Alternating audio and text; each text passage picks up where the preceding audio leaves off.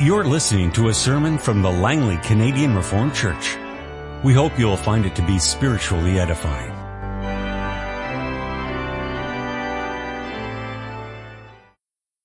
Review of our text of this afternoon, which is Lord's Day 44. Let us turn to the Holy Scriptures. We turn to Romans chapter 7, the verses 7 to 25, which represents one of the most controversial passages even today in all of Holy Scripture.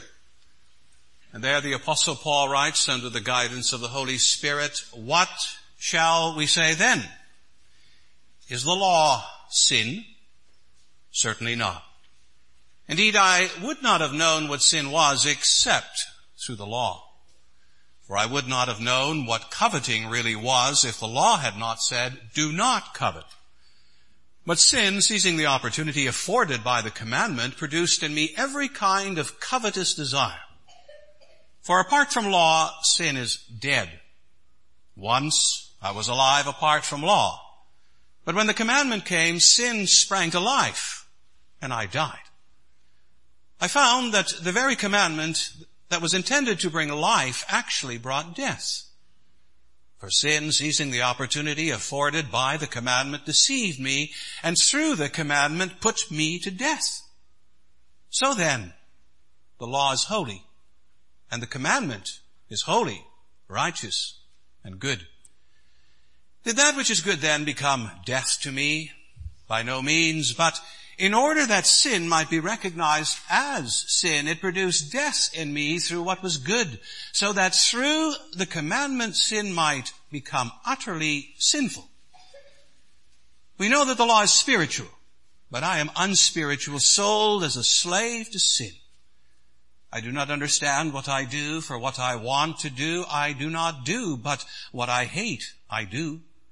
And if I do what I do not want to do, I agree that the law is good. As it is no longer I myself who do it, but it is sin living in me. I know that nothing good lives in me, that is, in my sinful nature. For I have the desire to do what is good, but I cannot carry it out.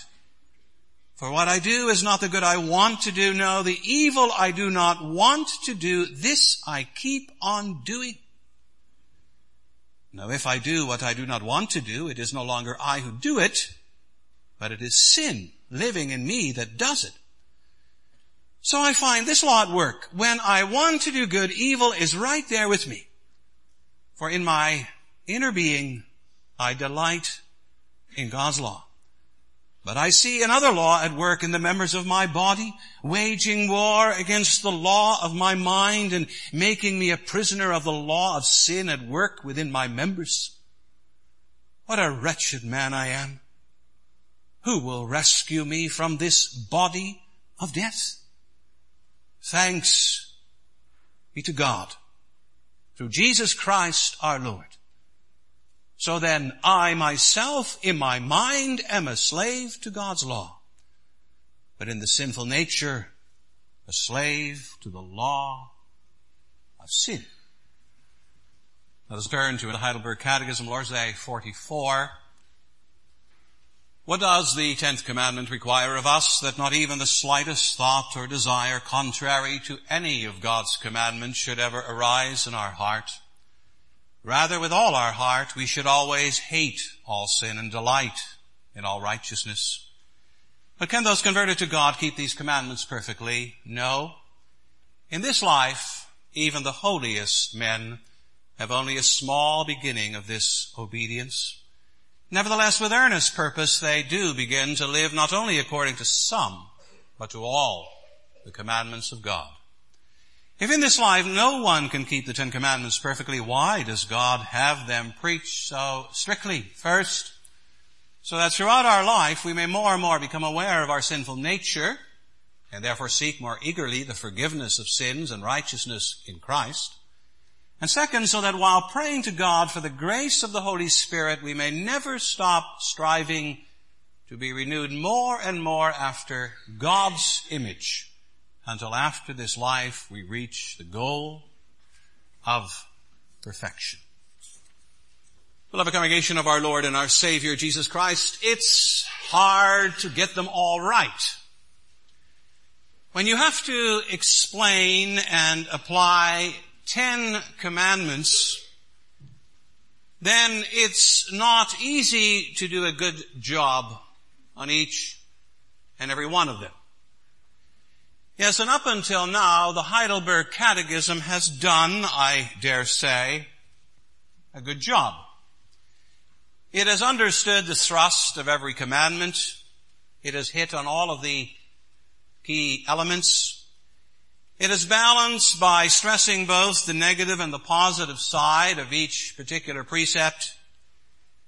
In short, the Catechism is to be commended thus far. But now we come to the 10th commandment, the last commandment, and here things sort of fall apart. No, not completely, but mostly so. For look at answer 113. It doesn't really explain this commandment at all. First, it speaks about all of the commandments by stating that not even the slightest thought or desire contrary to any of God's commandments should ever arise in our heart. In the first part of its answer, the Catechism explains the 10th commandment as if it were a kind of catch-all commandment. If anything's been forgotten, we'll catch it now. And when we turn to the second part of its answer, we see that things do not get much better. For there it generalizes again when it says, with all our heart we should always hate all sin and delight in all righteousness. Notice that not once does the Catechism say anything directly about coveting. It neither brings out the negative nor stresses the positive of this commandment. It seems content, you might say, to supply us with a non-answer. Now it can be that some of you are thinking that I am being far too critical and attacking your beloved Heidelberger. Well, let me be clear. I've always loved the Heidelberg Catechism, and I still do. I think, as a matter of fact, that it's the best catechism in all the world. But at the same time, I'm not prepared to say to you that's on the same level as Holy Scripture itself, and that as a result it's either inspired or inerrant or both. Here and there it does let us down. And such is the case with its explanation of the 10th commandment. So what shall we do? Set it aside? Dismiss it?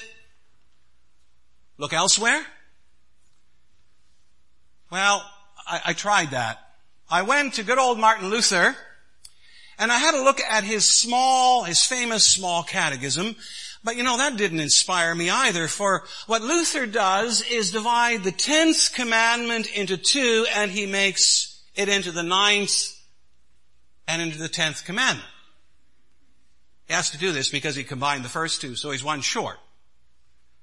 The words of the 9th commandment are then, you shall not covet your neighbor's house.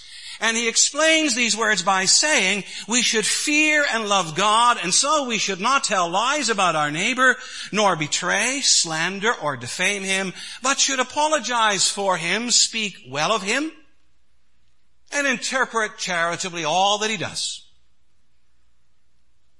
I thought the commandment was about coveting, but Luther explains it in the sense that it's all about bearing false witness. And as for the 10th commandment, it consists in the words Luther says, you shall not covet your neighbor's house, or his manservant or maidservant, his ox or donkey, or anything that belongs to your neighbor. And about these words he says, we should fear and love God, and so we should not abduct, estrange, or entice away our neighbor's wife, servants, cattle, but encourage them to remain and discharge their duty to him. Interesting. It can be said that he does a better job on the second part than he does on the first. However, overall, even Luther's answer leaves a lot to be desired. But then if Martin Luther comes up short, what about John Calvin? Well, in his Genevan Catechism, the wise man of Geneva says, among other things, that this commandment condemns vicious desires which tickle and solicit the heart of man. Well, with all due respects to the great reformer, his answer doesn't thrill me either. And by the way, neither did anything else that I found. I looked hither and yon, and in the end I came to the conclusion that I have yet to come across a satisfying explanation of the 10th commandment. It would appear that this part of God's law is notoriously hard to explain as well as to apply. So what should we do? Perhaps the best thing to do is simply to go back to the Heidelberger and bear patiently with its weaknesses. We need to admit that in spite of all of its great answers, it's not perfect. And something else too. When we do come across weaknesses, we should simply turn back to the origin and the basis of the Heidelberg Catechism and try to correct whatever we deem to be insufficient. And hence, this afternoon we turn back to the Word. Back, you could say, to the basics. And when we turn back to the basics, what do we see? Beloved, I preach to you on the following theme. We see that the 10th commandment goes deep, far, and up. It goes deep into our hearts. It ranges far over all of our lives. And it drives us up to Christ our Lord.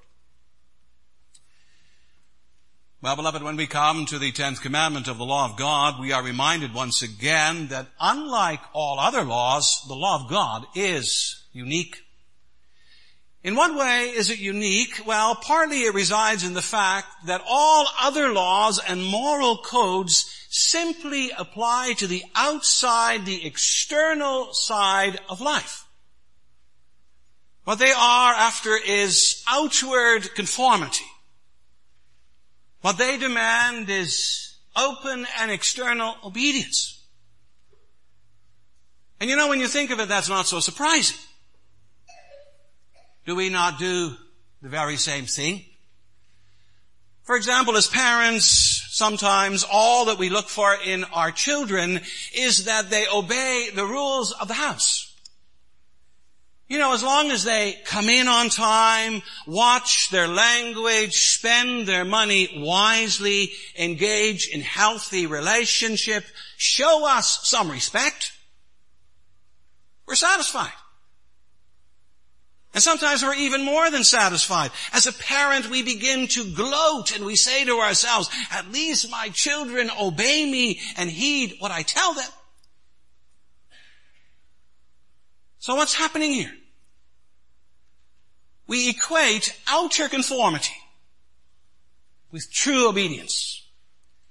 External performance must stand for inner acceptance. But if that is what we think, then we need to reflect on what God, the Father, is saying here in the 10th commandment. For really, what he is saying is that there is more to obedience than what we hear or see or are told. Obedience is more than simply a matter of saying the right words, doing the right things, going through the right motions. Real obedience is first and foremost a matter of the heart. True obedience comes from a committed heart and then demonstrates itself in concrete deeds. It comes, in other words, from the inside and shows itself on the outside. Yes, and because of this, beloved, you can say God gives us the 10th commandment. Its key word is the word covet or coveting. And what is coveting? Is it something that we do with our hands or with our lips or with our bodies? I don't think so, and neither do you, right? Coveting, that gets us into the whole world of desires and longings and lusts. More specifically, it's about desires and longings that have gone astray, that are evil, that violate God's will and damage the life of our neighbor. Coveting is something, in other words, that goes on deep inside us, in our hearts, where no one can see. But God can see. Nothing is hidden from Him. He sees what we do, even when we do it in secret. He sees it well, everything that goes on in our hearts. As the psalmist reminds us, you know when I sit and when I rise. You perceive my thoughts from afar. Yes, and because God sees deeply, His law also goes deeply. As I said, all other laws are for the externals of life. All other legal codes are surface codes. All other moral laws fail to get beneath the surface. Only our God and His law of the 10th commandment does more. In short, you can say that our God wants the obedience of our entire, complete, whole person. As He wants all of our love, body, soul, heart, and mind, and strength, so He wants all of your life. And indeed, beloved, this also explains that very first test that He handed out to Adam, or to man. You remember He says to Adam and Eve, you are free to eat from every or any tree in the garden, but you must not eat from the tree of the knowledge of good and evil, for when you eat of it, you will surely die. You know, when you first read that, you think to yourself, that's easy. Just leave that one tree alone and concentrate on all the other fruit trees in the garden. Simple. In short, this is an easy test. It should have been passed with flying colors. But nevertheless, Adam and Eve, they failed it. What went wrong? Where did things go wrong? Well, you can say, again, things went wrong in their hearts. For when they looked at that tree, their hearts began to churn. And the more that they looked at it, the more furious the churning of their hearts became. And then the devil comes along and he applies some more fuel to the fire. He does that especially by saying, oh, this is God's way of keeping you people small and insignificant. And who wants to be small and insignificant? Not Adam, not Eve, not you and I. And so they decide to give free rein to their hearts. What happened in Eden long ago was really a case of heart failure. Simply and clearly, God put the hearts of His children to the test, and they both had a heart attack. And it's been happening ever since. Sometime after their expulsion from the Garden of Eden, Adam and Eve had children. And among those children, Cain rose up and murdered his brother Abel. Why did he do so? Because his heart was evil. And later still, God comes to the awful decision to send a flood upon the earth. And why did he do so? What prompted him? Read the remarkable words of Genesis 6 verse 5. The Lord saw how great man's wickedness on the earth had become, and that every inclination of the thoughts of his heart was only evil all the time. You see, again, God looked deeper. He looked beyond the violence. And what did he see? He saw polluted hearts everywhere. He saw a heart-diseased human race. And that interesting too is what the next verse reveals about God when it says, and his heart was filled with pain. The hearts of men are filled with violence. And as a result, the heart of God is filled with pain.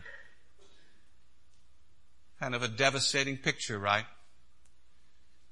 Yes, and as mankind has had heart disease ever since, so God has had heart pains. Why, even his covenant people cause him heart pains. Why do the Israelites tax his patience so often and violate his will with such abandon? And why do kings and priests and prophets fall so frequently and experience his displeasure and judgment? Think of David and Ahab and Abiram and Nadab. And why do we today so often fall short of the mark in so many ways?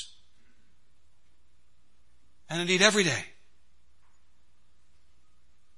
Beloved, it has to do with our hearts. The Lord Jesus himself remarks, for out of the heart come evil thoughts, murder, adultery, sexual immorality, theft, false testimony, slander. And so, beloved, what is the first thing that the 10th commandment teaches us? Surely it's this. It teaches us to look deeper.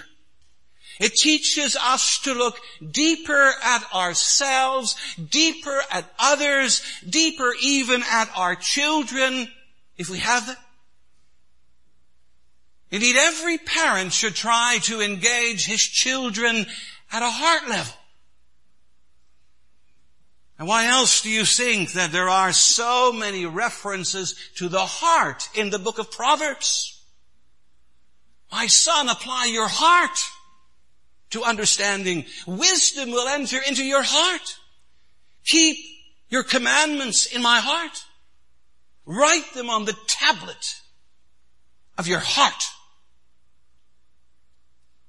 Indeed, sometimes it's instructive to go through this particular book of the Bible and circle every time the word heart comes up. It'll show you that what God wants is a right obedience that comes from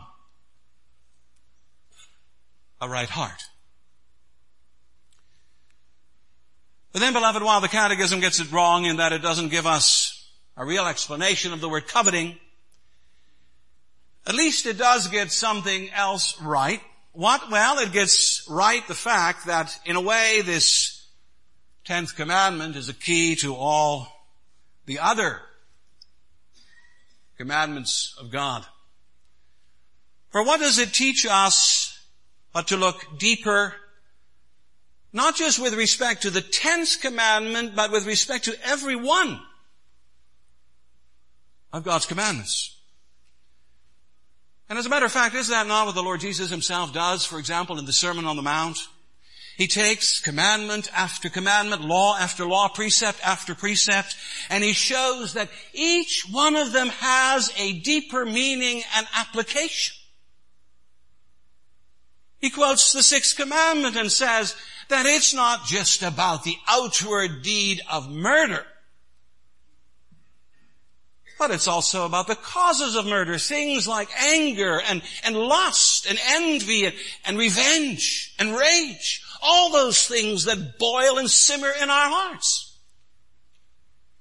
And he quotes the seventh commandment and explains this is not simply about sexual actions, but it's also about lust and about eyesight that's gone awry. And he deals with the third commandment and with human vows, and he shows that such words cannot be used lightly and denied conveniently. Indeed, beloved, it's no wonder that in question 114, the Catechism asks very pointedly, but can those converted to God? In other words, we're not speaking about unbelievers, we're speaking about the converted. Can they keep these commandments perfectly? And you know, if we have an outward, superficial understanding of the law, of the commandments, then the answer would be yes. And truly it is yes for many people. The late Reverend D. James Kennedy pioneered an evangelism approach that began with asking unbelievers the question, if you were to die tonight, why should God let you into His heaven? Well, you know what the answer is of most people? Because I'm good. Because I'm a nice guy. Because I live a good and a decent life. The Catechism, however, gives a different answer. It says that even the holiest of people have only a small beginning of this new obedience. In other words, all of those people who think, and they're legion, I'm all right, you're all right, we're all right, isn't it nice? Have it wrong. We're only all right if we skim the surface of God's law.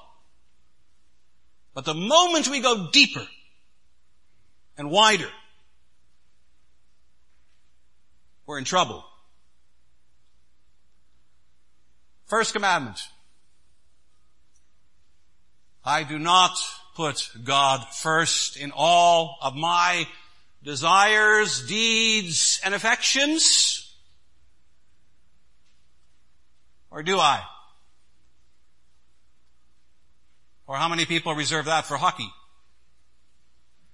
Second commandment. I do not worship Him truly in every respect, every day, in all circumstance. On Sunday, I would rather sleep than worship. Third commandment, I do not utter His name with care and defend His name with zeal, nor do I turn off the television or the videos when His name is blasphemed. Fourth commandment, I do not always honor and regard His day as holy.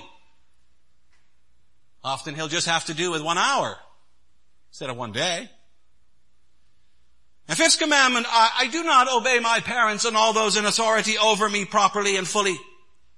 After all, what do they know? And the sixth commandment, my life is not devoid of anger, revenge, and hatred. There are some people in this life that I would love to punch out. The seventh commandment, I do not give my spouse the love, the time, the sensitivity that he or she deserves. Because sometimes I find other people more attractive. Beloved, do I have to go on? Are you brutes for punishment? The Catechism is right. Even the holiest of people have only a small beginning of this obedience. And you know the kind of obedience it's talking about is talking about perfect obedience, about keeping these commandments perfectly. Oh, and if you think you do that, I'd love to talk to you after the worship service. I'd not only love to talk with you, I'd also like to talk with your spouse and your children and your relatives and your friends and your neighbors and your co-workers. And one more thing, I would like God to x-ray your heart and give me His assessment. And after that, we'll get together and I'll give you an evaluation of the quality of your obedience. Let me tell you in advance, the results will not be good. As a matter of fact, the results will dismay you and drive you to your knees. And that's sad. But you know, it's also something else. It's necessary. And why is it necessary? It's necessary in order to drive you to Christ. For think about it. If you are of the faulty opinion that you can obey all of these commandments perfectly, fully, completely, then you do not need Christ. Then you don't need a Savior. Then you can save yourself. And one more thing, then you don't need the Holy Spirit either. Why should He bother to do His great and transforming, powerful work in you when you are a true do-it-yourselfer? Then He's not needed. And He's superfluous, redundant, obsolete. But surely we know in our heart of hearts that none of this is true. You and I know what lives in our hearts, don't we? In spite of all of our pretensions and window dressing. And really it's not good. It reminds you of what the Apostle Paul writes about in Romans 7, this war that goes on. I want to do the good, but the good I want to do, I don't do. And the evil I don't want to do, I do, and so forth. We know what lives in our hearts. You know, even as the children of God, we know how to hate and to rebel and to lust and to steal and to be jealous and to covet. In short, we need a Savior. And a true understanding of the law of God will drive us straight to Him. And this means that today, it'll drive us to look up. But where is Christ today? He's not on earth. He's not in a manger. He's no longer a baby. No, He's in heaven. And He is there as man and God. He's seated at the right hand of the Father. He's invested with power and authority. Yes, He's working still. He's working on the transformation and the perfection of His children. You know, every church needs a sign. And the sign should say, God, the Son, at work. So, beloved, look up to Him. Up to Him in faith and trust. Look up to Him and seek from Him the forgiveness of all of your sins. Look up to Him and lay hold of His righteousness. Look up to Him and pray for the grace of the Holy Spirit. For then truly that covetous heart of yours and of mine will get transformed. Step by step, degree by degree, little by little, until finally it is whole and healthy and perfect. A perfect heart for a perfect Lord in His perfect world. What a gift. What a pleasure. Amen. I don't often add a PS to the sermon, but I realize that some of you at this point may be asking yourself, well, if Lord's Day 44 is somewhat deficient, what should it look like? Now, I'm not on par with the authors of the Catechism, but maybe something like this. What does God forbid in the 10th commandment? God forbids all those desires of the heart that lead us to lust after our neighbor's wife, property, and reputation, and so rob him of his happiness and destroy his life. What does God require in the 10th commandment? That I treasure all of His gifts, learn to be content with all that He gives me, and so live a life that honors Him from the heart. Again, amen. This has been a sermon from the Langley Canadian Reformed Church. For more information, please visit us on the web at www.langleycanrc.org.